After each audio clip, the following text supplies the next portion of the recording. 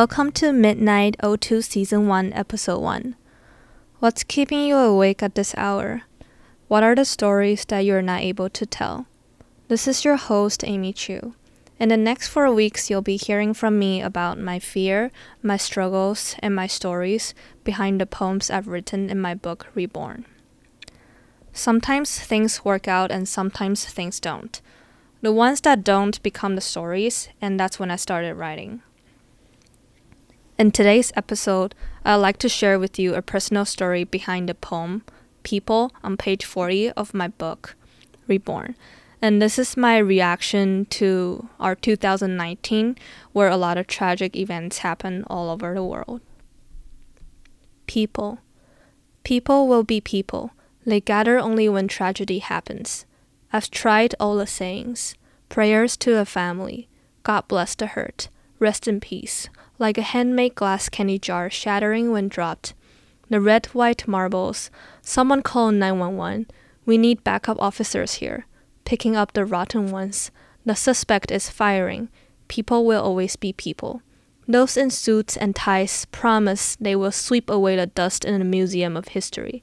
We believe and we listen. The media put a mic in front of those. How do you feel about losing your son? Here I am waving the country's dream.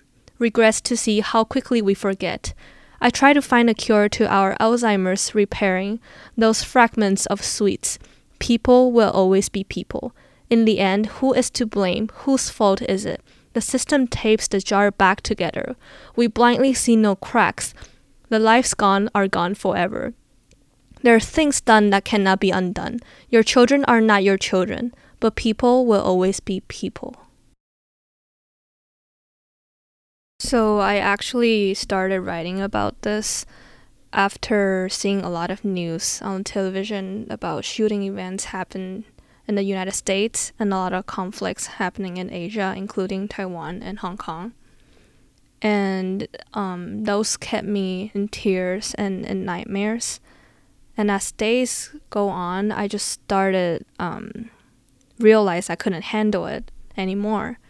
And every day I'll wake up in nightmares. And the nightmares were all about me being one of the victims in the tragic events that happened on the news or that someone told me of. And that's when I knew I needed some help. So I went into my school psychologist office and I told her about my situation. I told her that I was also the school news reporter, writer, writing for my school newspaper. And so I was gathering a lot of news information, observing all the situations about all the tragic events that happened. And she told me that she thinks I was experiencing secondary traumatic stress disorder. And I searched up a definition of what that means.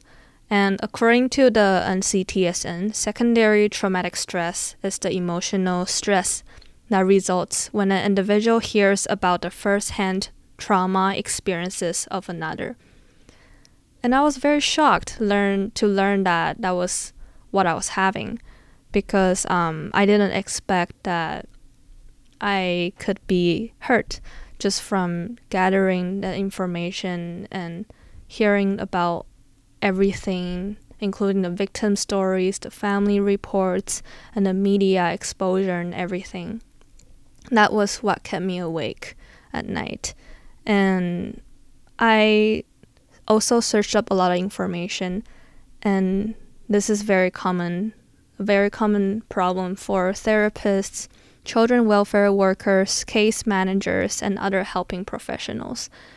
And it was very common for a lot of people who were experiencing this. So I started to think about the different things that I could do to improve my mental health, and as suggested from the psychologist, that I made sure that I kind of stopped working on my journalistic articles for a while. So I told my editors that I couldn't really write reports for like at least a month, and I stopped receiving all the news for a while. When I see the titles of the news article that this is a tragic event that happened, I make sure that I don't click into it just because I mentally couldn't handle it at that time. I also told my family and friends that please don't send me tragic news and tragic videos about what's happening, because they knew I was writing the articles and all of them wanted to keep me up to date. And I made sure that I wasn't using social media as much as before, just because sometimes the graphics, the language, and reports and comments, they were just a lot to handle. And those images and imagining about how the victims would feel just kept me awake at night. And I'm sure I'm not the only one. There are a lot of people who felt the same way like I did.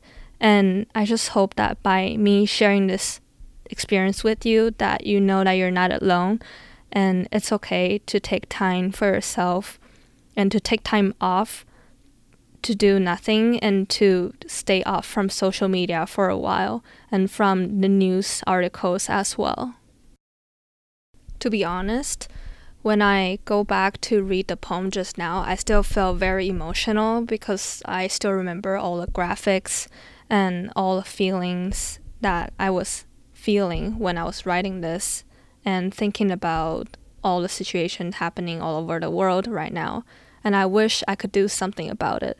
But I feel like the maximum I could do was to write something and to share my thoughts with you. And hopefully that does bring awareness to what's going on in the world, and we shouldn't just ignore it. But at the same time, we need to take care of our mental health beings other than our physical health.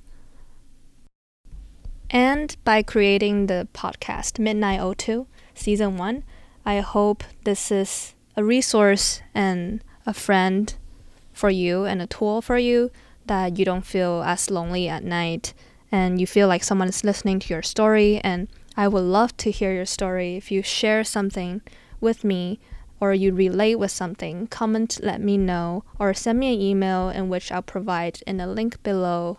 And I hope we can stay connected. In next week's episode, I'll be sharing my perspectives on love and relationships and family.